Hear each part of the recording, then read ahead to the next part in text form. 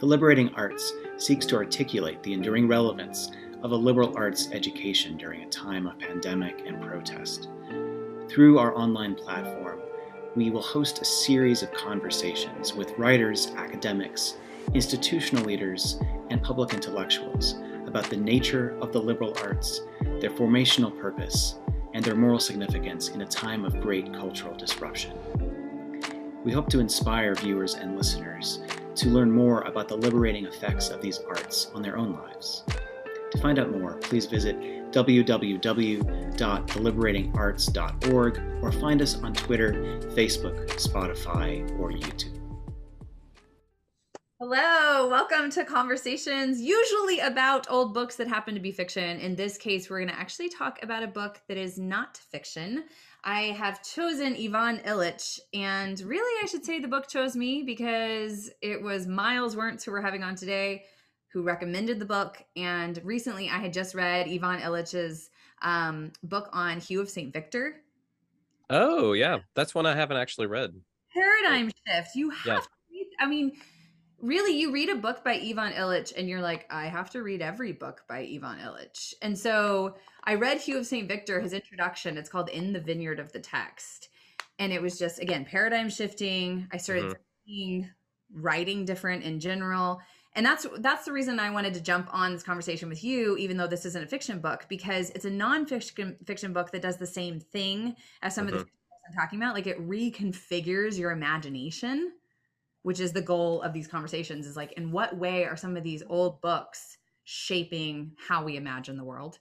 So in particular, Illich's book on Deschooling Society, you recommended on Inglewood Review of Books. And even though you and I don't keep in touch, we go way back to Baylor, where we shared that itty bitty tiny office and the cubicle and the chair. Only one of us could get out of the desk at a time because it was like the L-shaped. Yes, the L-shaped, where both of us had our monitors, but our chairs backed up to one another, and there was no way to navigate that little corner. Yeah, at Baylor University Press. So we haven't kept in touch, but every time that I can, I follow your work.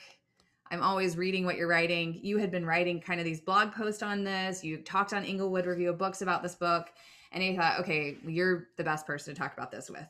So if you wouldn't mind, would you introduce yourself to people? I don't like doing that because I don't like listing out awards and books and things of other people. But please do introduce yourself, and then let's talk about how you found this book. Yeah. So I am an associate professor of theology at Abilene Christian University. I teach in the Graduate School of Theology. I also direct the Baptist Study Center. That's the kind of the inaugural director there. I've been here since 2020.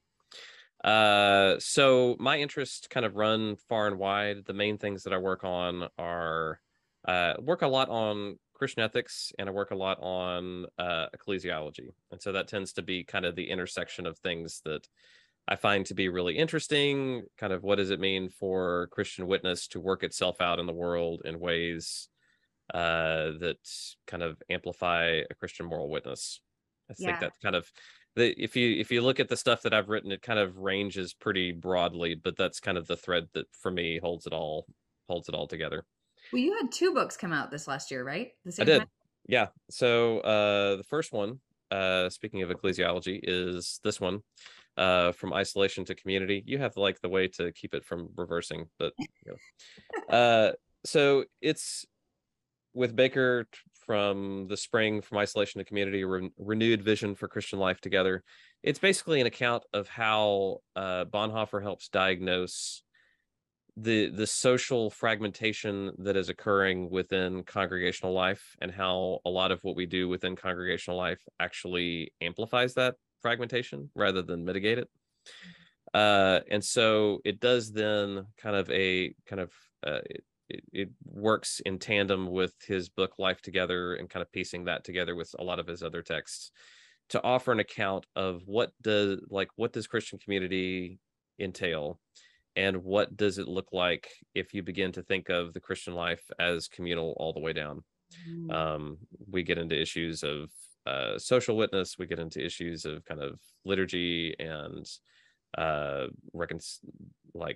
practices of reconciliation and confession and a whole lot of things. So it was one that I began writing it pretty quickly after COVID, because I started thinking pretty was starting to like turn over this question of why is it that so much of our church practice was able to be put online almost without thinking. Every church became an expert in Facebook Live or Zoom, and it was like all of the functions that normally would happen face to face were happening now digitally without really missing a step.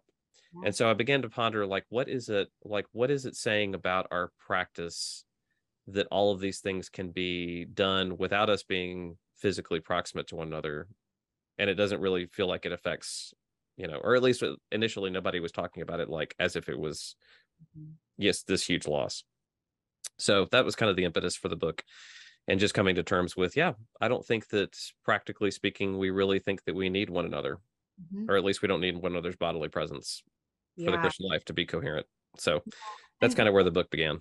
Yeah, I think that your argument in that book is very much aligned with what we're talking about with Illich, because the things that happened on Zoom for church were happening during the week for school. Right. That's right. And I was having the same problem, really just recognizing the problem, not necessarily diagnosing it or even figuring out how to cure it, but just seeing why is it so much of school is being translated onto the online format and people are acting like there isn't a loss. Right. When there really is. I mean, every mom who was at home with their kids, I don't know how many dads were too, but for me, like, I took over the school portion for our children. And there was a loss for them to not have their peers and for them to not have their teachers. So, and I don't think it just needs to be these contemporary books that talk about that problem. I think the underlying symptoms and the roots of the problem go way back, which is why you can read a 1971 book and be able to. It feels very contemporary in a lot of the things that I think the thing that was shocking for me, so I started reading Illich a couple of years ago. I got introduced to him through a guy named Michael Sakasis. He writes this amazing newsletter. So I'll try to, maybe we can put it in like the notes to introduce people to his work. So Michael has been writing about Illich for a while and is working on like a book on Illich. And so I just kind of been following his work and just kind of like intrigued by his vision. And so this is around the time that our kids were getting ready to go to school. And so this is around, this is probably like spring of 2020. COVID is beginning to like come into full swing. Our kids were not yet our oldest had not yet started kindergarten, but it was kind of like that transitional time we were having to make decisions about what that was going to look like. Right. And just the prospect of kind of sending him to kindergarten in the midst of COVID and that being kind of his first formal schooling just didn't, it seemed kind of dystopian to begin with. It didn't help that I was also reading Illich, and particularly this book. And this book, I think, was what really tipped the scale for me in terms of wanting to not just explore, but maybe commit more fully to homeschooling. So we homeschool, we do like a hybrid homeschool situation. Prior to reading Illich, prior to COVID, I don't think that we had any inclination at all to do homeschool, but just kind of the confluence of things really, it flipped the switch for us, and it's been great so far. It's a lot of work and it's a lot of effort. For the last 2 years, my wife and I would swap off days at home doing homeschooling and work. So it's not bloodless by any means. It takes a lot of work, but I do think that for us, it's been incredibly rewarding, and rewarding because I think it's allowed me to kind of see things. Illich has helped me to see kind of what the goods of education, I think, should be, and maybe ways in which homeschooling provides maybe one way to kind of get at those things. Yeah. And the title of the book is, I don't want to say a trigger. What word would I use? Hot take, I guess. Yeah. All right. I mean, the title is Deschooling Society. So he really is talking about kind of unpending the entire institution. Yep. How to get rid of the idea of institutionalized school, which in America feels, it is like one of the most important democratic rights.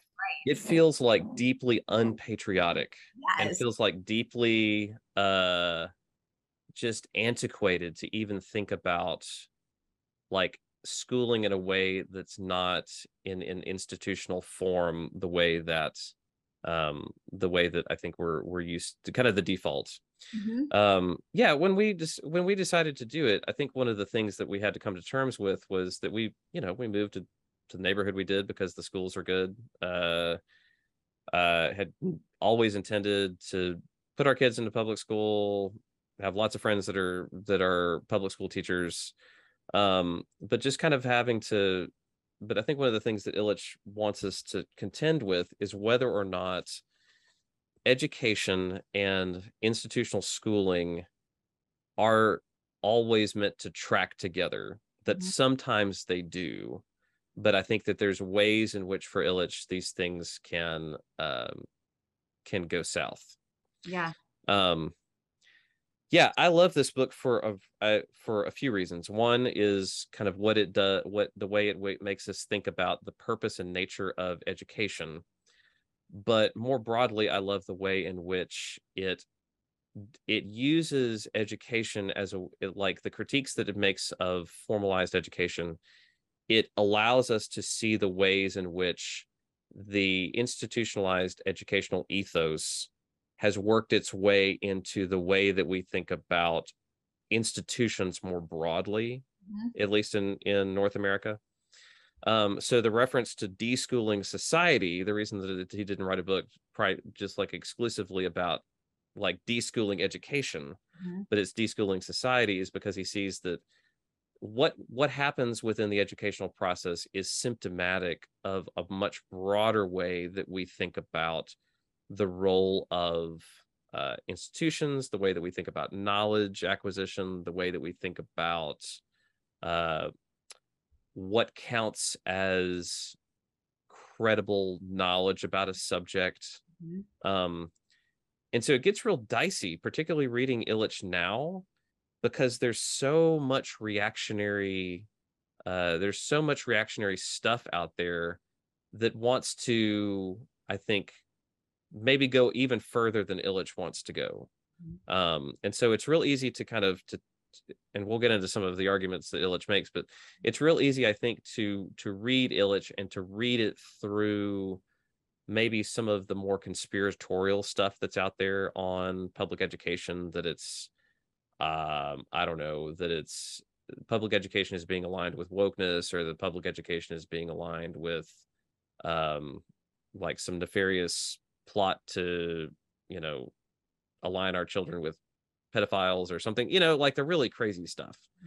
Mm-hmm. That being said, Illich's arguments around the way in which public education is structured, I think, are the ones that really need to be taken seriously. Yeah. So, And I think one of the things that strikes me about the book is that you were talking about how this becomes politically aligned in America. But it's a 1971 book written right. by an Austrian priest who actually Yep. had to step down from his priesthood responsibilities, right? Mm-hmm. And he's living in Latin America, and Right. he's talking about it from the point of view in what we might call a more progressive sense, right? Mm-hmm. To Yeah. be afraid of bringing in education the way that we think of it in America to Mm-hmm. Latin America will actually remove education, because we will institutionalize it with this hidden curriculum that Right. Americans don't even know we're being programmed by. Right. Right. Can I read a super long quote and let you respond to that? Sure, go for it. Let me read some text from Illich, because I think this is just kind of it's a summation of his argument, but it is a long quote, but it's so worthwhile. Good. Okay, so he says universal education through schooling is not feasible, right? So there you have the conflation between education and schooling, and he's untying those things. Universal education through schooling is not feasible. It would be no more feasible if it were attempted by means of alternative institutions built on the style of present schools. Neither new attitudes of teachers toward their pupils, nor the proliferation of educational hardware or software, nor the attempt to expand the pedagogue's responsibility until it engulfs his pupils' lifetimes will deliver universal education. The current search for new educational funnels must be reversed into the search for the institutional inverse, educational webs, which heighten the opportunity for each one to transform each moment of his living into one of learning, sharing, and caring. And when I read that, I also thought of you with like your ideas of community and this idea of web. So do you want to respond to that quote and what you see there? Yeah. So I think that's a great place to begin to understand what he means by deschooling.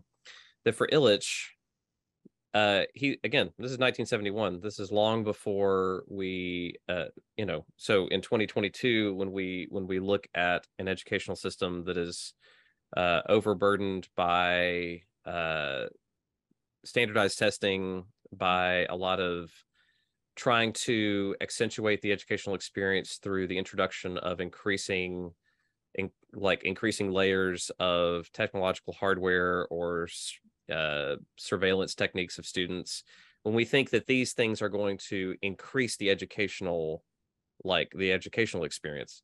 Illich is writing about this 50 years ago and saying, no, the drive toward increased standardization doesn't do what you think it does with respect to education, in part because he thinks that education is not something that happens by shoving all people through a standard curriculum and you come out at the other end having become an educated person.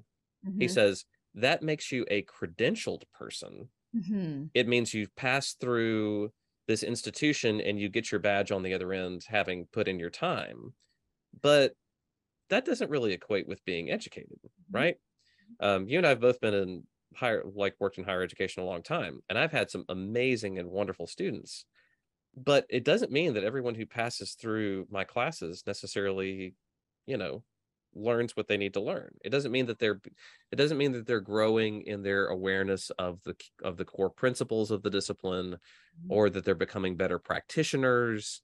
It doesn't mean that they're becoming more wise. It doesn't mean that they're becoming more skilled. It just means that they have checked that box. Yeah. And sometimes checking the box and acquiring skills and habits and becoming a more virtuous and wise person, sometimes those are the same things, but not always. The problem is that Illich says we've so aligned those two things that we think that wisdom and being virtuous and good only happens in this sort of way.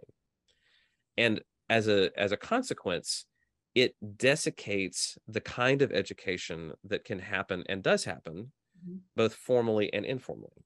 So it says that you're only becoming an educated and skilled person when it happens in this setting. And so it dismisses all sorts of formal and informal learning that take place through community networks, through alternative educational sites, through peer-to-peer learning, through mentoring, through all these kinds of things that can't be quantifiable in the way that a formal an institutional grid is, right? If I check these boxes, apparently I've become an educated person, but there's so much about becoming educated that can't be quantified in that kind of way. So when he wants to transition us into thinking about educational webs, I don't take him to say that you need to just abolish primary school or abolish high schools or anything like that, but that you can't think of you can't think of those institutions as doing everything that we think that they're that's overburdening a system and assuming that it can do all of that work. Rather, and this is where he gets into the constructive ends of the book, that there's all sorts of ways in which we need to reconfigure how education happens. We need to establish peer-to-peer models where people are able to kind of exchange skills with one another. We need to set up systems so that people can find mentors in particular skill sets. We need to reconceptualize education as not just gaining a body of information, but as finding ways to practice that information and practice that material well, hands-on learning or experiential learning, kind of the buzzwords within higher education. That needs to be kind of the baseline for how we think about how education happens. Yeah. Now, once you start doing that, it gets really wild and kind of almost feral because education is going to start happening in ways that don't necessarily comport to what we normally take to be standard curriculum. It's going to start new sorts of learning are going to start popping up in all kinds of ways, some of which happens within institutions of learning, but some of which are just kind of more native sorts of knowledge that rise up as people get their hands dirty and people begin to experiment with things and figure out things that kind of are on the frontiers of where the standard curriculums are. Yeah. And what's so crazy to me is he was talking about narrowing it all down to just 4 things. Uh-huh. Like the things themselves. So like art, beauty, nature, right? Right. Just goods of education, the stuff that you can touch and feel and read. And then having mentors. Mm-hmm. And in our day and age where people are like, no, I want a kid who's going to be independent and think independently, and pretending that mentorship, of course, doesn't happen. Right. Peers to push Mm-hmm. back, to encourage, right? And then elders having this longevity, having this history, right? He just narrows it down to the 4 pieces. So how is it that those 4 pieces get lost within the institutional system? In what ways do the current way of doing education, and what ways does it prevent those 4 things from being really fruitful and beneficial in education? I mean, I think that, so full disclosure, like I'm speaking as one who's employed within a university that I love, I love my job. I love the work that I do. And I think that our university actually does a really good job of kind of like implementing these different things that he's talking about.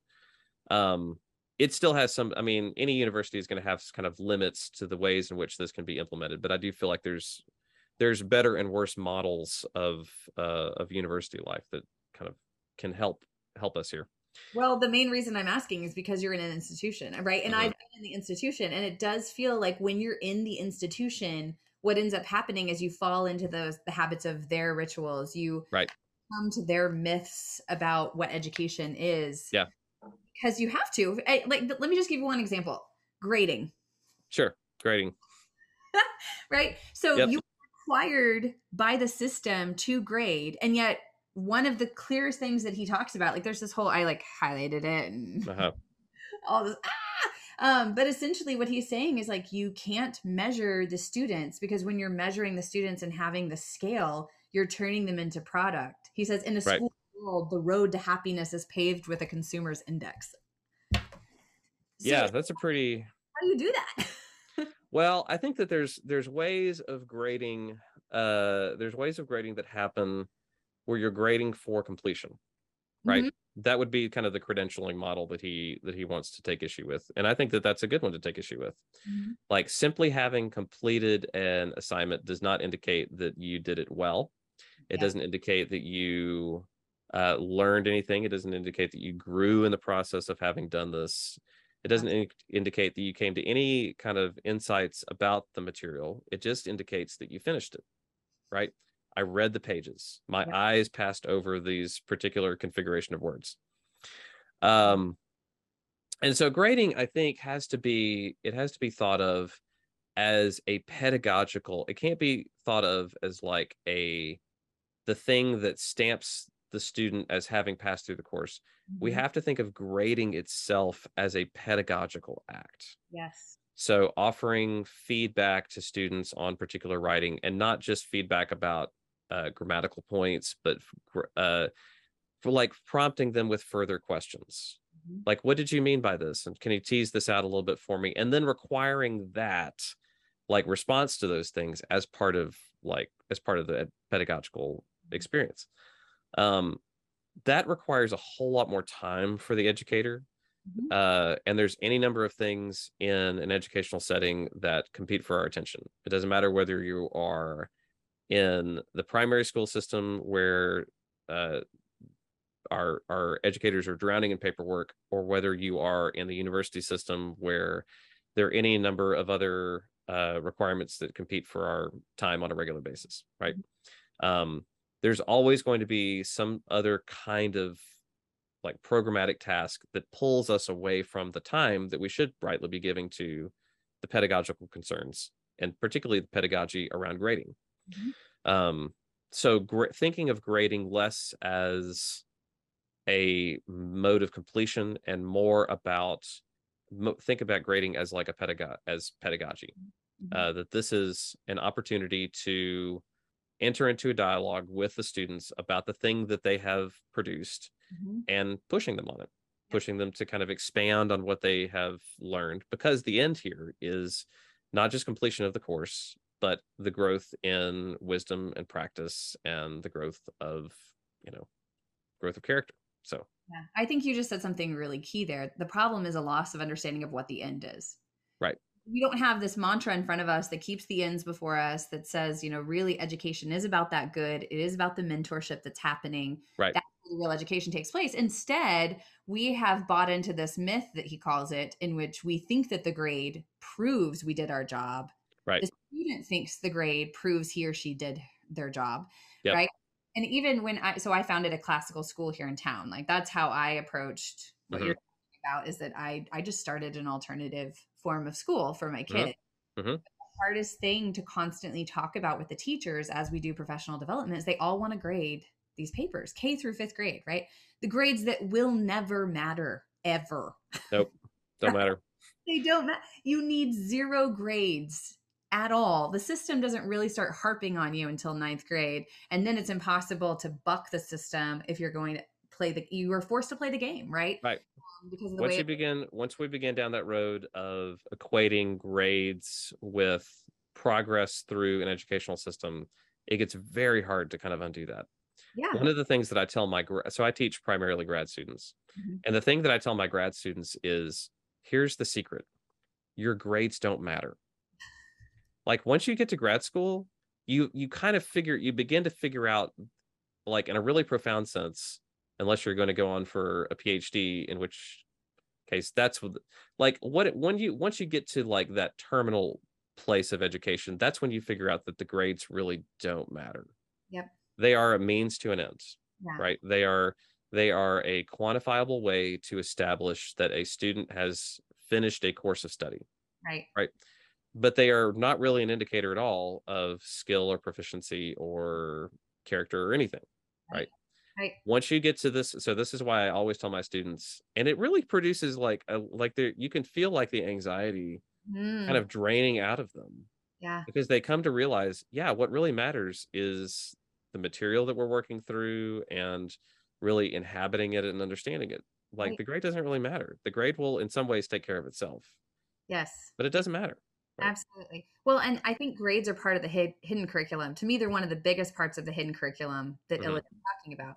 Because if you fall into this lie that grades do matter, then you're ranking yourself, you become a product instead of seeing yourself as in progress. You demote the relationships. You think about all the relationships that have failed through the undergraduate years because the student wasn't thinking about the mentor and what to learn from the mentor in the classroom. Right. The student was thinking about pleasing that person for a grade. Yep. Right. And so that you lose the mentor, you lose the thing itself because you're just trying to check the box to like get the great book read. You lose any sense that you need elders because they're not marking your work. So who cares what my parents think anymore? Or right. What I'm doing. Right. And then peers, it becomes all about competition. And that hidden curriculum trains them even for after you graduate. Right. I mean, that's what Illich is saying is like, after you finish school, because you always think in terms of product, ranking, competition, then everything you do in the workforce, even that phrase workforce, that's what your whole life looks like. It's less relational. It's less relational.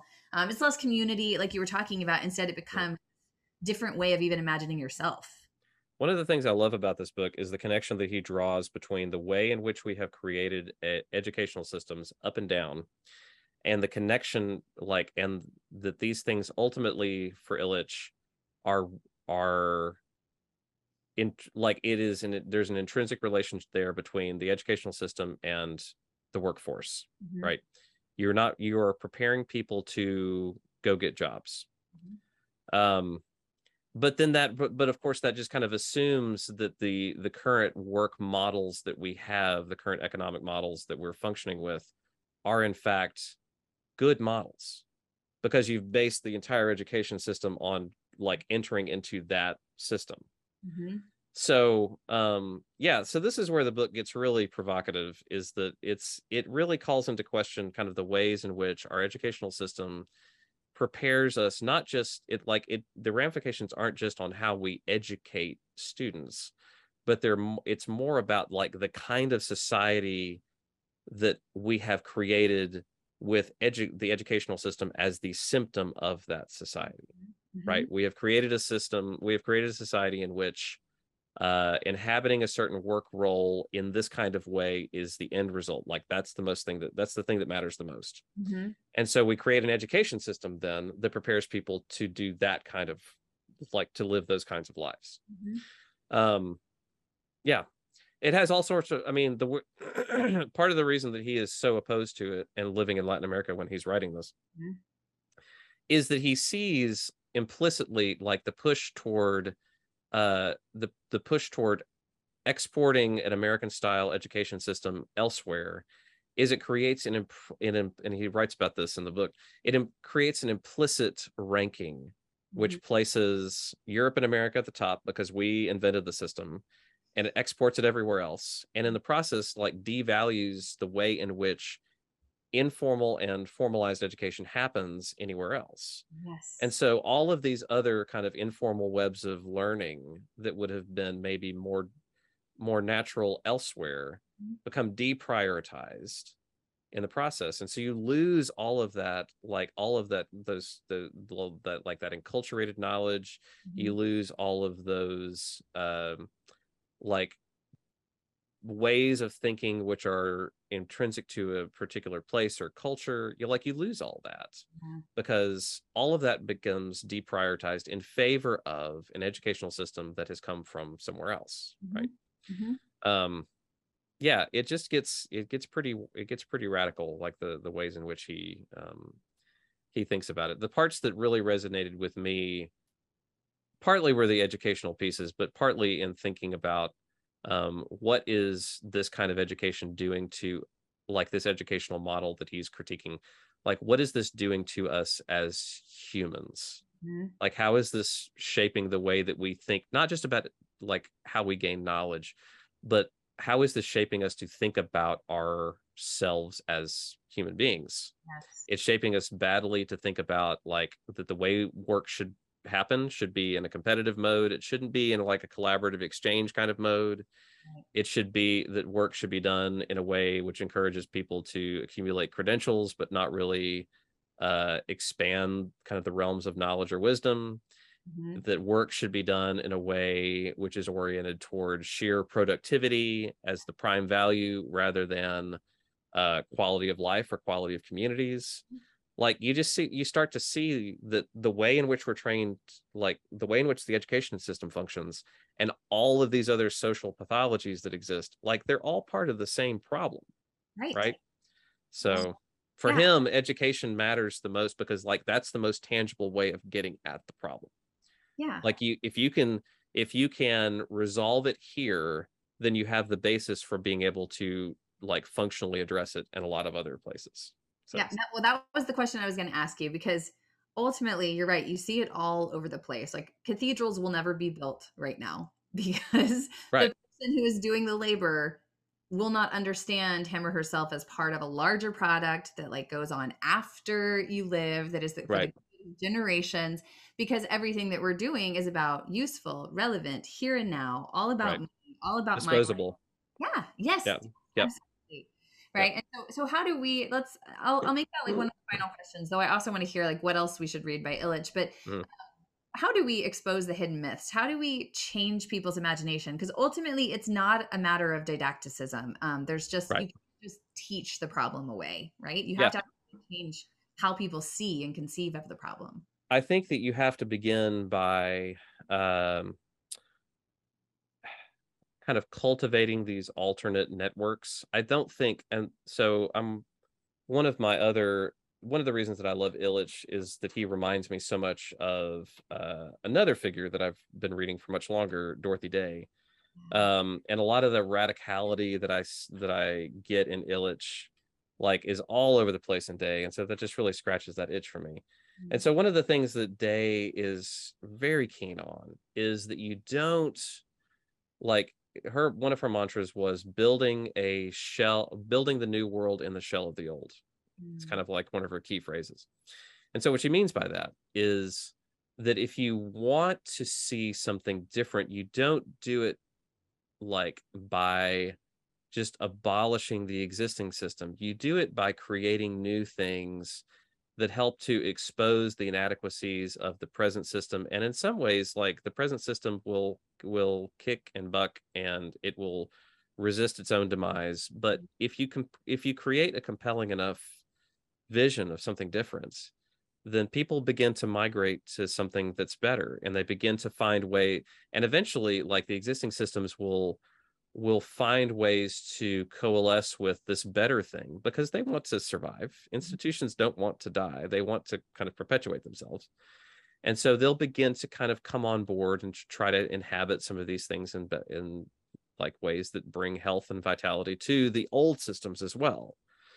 So, but you can't do it I think you have to begin by piloting some of these things and kind of creating new networks for education. I think this is part of the reason why in the last few years you've seen a real rise in a variety of educational opportunities when it comes to like primary schooling, like what you're doing with classical school. The school, like we do kind of a hybrid situation for homeschool. And so the thing that my kids go to 3 days a week, it's pretty new. Like, it's only been around for about 3 or 4 years. Just locally, there's been several kind of new educational initiatives that have begun, not out of like a despising of like public education, but just wanting to pilot some different ways of thinking about how do we teach kind of traditional subjects of grammar and history and science. Like, how do we do these things, but maybe do them in a way which feels more integrated to the learning that happens naturally when kids are given opportunity to just kind of like learn and invent and explore, right? What does that look like? Right. Now, that raises all sorts of questions then about like access, because being able to pull off something like homeschooling or classical schooling does require like a lot of time. And a lot of parents don't have that time, and they don't have that freedom to do that. So it raises all of those questions that I think have got to be addressed by those of us that are committed to this. Is finding more ways to kind of draw other people into this, and not conceive of it as kind of this exclusive club that, thank God, I have the time and energy to think this way and to do this. Right. So that's where I think the challenge lies for like these new institutions and new kind of ways of thinking about schooling, is how do we provide this and make this like as accessible as possible to a greater number of people? Because if I think that this is truly good for kids, then I want to say that this is good for, like, I want as many kids to be a part of this as possible. How can we kind of spread this into other ways and other venues? How can we help kind of public schools to flourish and to adopt some of these like ways of thinking about education that I think are healthy and like produce like a better way of learning? Yeah. And I think Day is a good model for that, right? Yeah. And she is a great model for that. Yeah. Always thinking not just about her own child or children, grandchildren, but thinking about her neighbors and thinking about. That's right. Yeah. Yeah. So the final question, Illich, other things we should read by Illich. Okay. So the other thing that I think is absolutely essential for Illich is his book, Tools for Conviviality. Okay. So if you're thinking about Illich, he's like one of these polymaths that he just wrote on so many different kinds of topic, like very detailed books. He wrote a big tome on medicine. He wrote one on gender. He wrote one on he wrote this really interesting one that I just finished reading on water and kind of the symbolism of like water flows within societies. He just wrote on so many different things, but there's a couple of texts that I think encapsulate kind of the key ethos that he's wanting to develop. And then there's all sorts of like particular ways in which this cashes out in society. And so Tools for Conviviality, I think, is probably the best place to start, because in that he really offers his vision for like, what should society look like? I won't spoil any of it, but that's kind of the place where this is the one where he develops like the notion of a society as convivial, that it should be free, it should be a society of free exchange, it should be a society that is less characterized by kind of scripted modes of engagement and more kind of like free access. So you can see where he begins there, and then he begins to develop, like he sees, oh, well, education is kind of one of the ways in which this definitely plays out. Or the way in which we think about our home lives is one of the ways in which this plays out, that maybe efficiency within home life is far less important than like having a fully developed like sense of what it means to belong to a place. Or maybe a medical practice needs to be less conceived of as like a bureaucratized industry, and more conceived of in terms of like what it means to bring health to a person. So once you like get your head around tools for conviviality, it begins to make sense why he begins to develop all of these other books that don't seem to be related to one another, because there he kind of develops the vision that then begins to like influence and play out in lots of different ways. Just as a sheer like, so those are probably like the one we've Deschooling Society, and then Tools for Conviviality. I'm teaching a bioethics course this semester, and so I read his book on medicine, and it's given me just a lot of contrarian things in the back of my head that we'll see how they play out as the semester goes. But those would probably be the two books that I would, but just have fun. He's such an engaging writer and such a provocative thinker that really, once you begin there, would begin with maybe these two and get a sense of kind of what he's up to, then just, go follow your nose, read whatever you find to read. He's just, endlessly illuminating. Well, if your Church of Christ School and Baptist Studies Center ever allows you to teach a Catholic priest, you should do an entire graduate course on Illich. Like, oh, I think it'd be a delight. It'd be a lot of fun. So cool.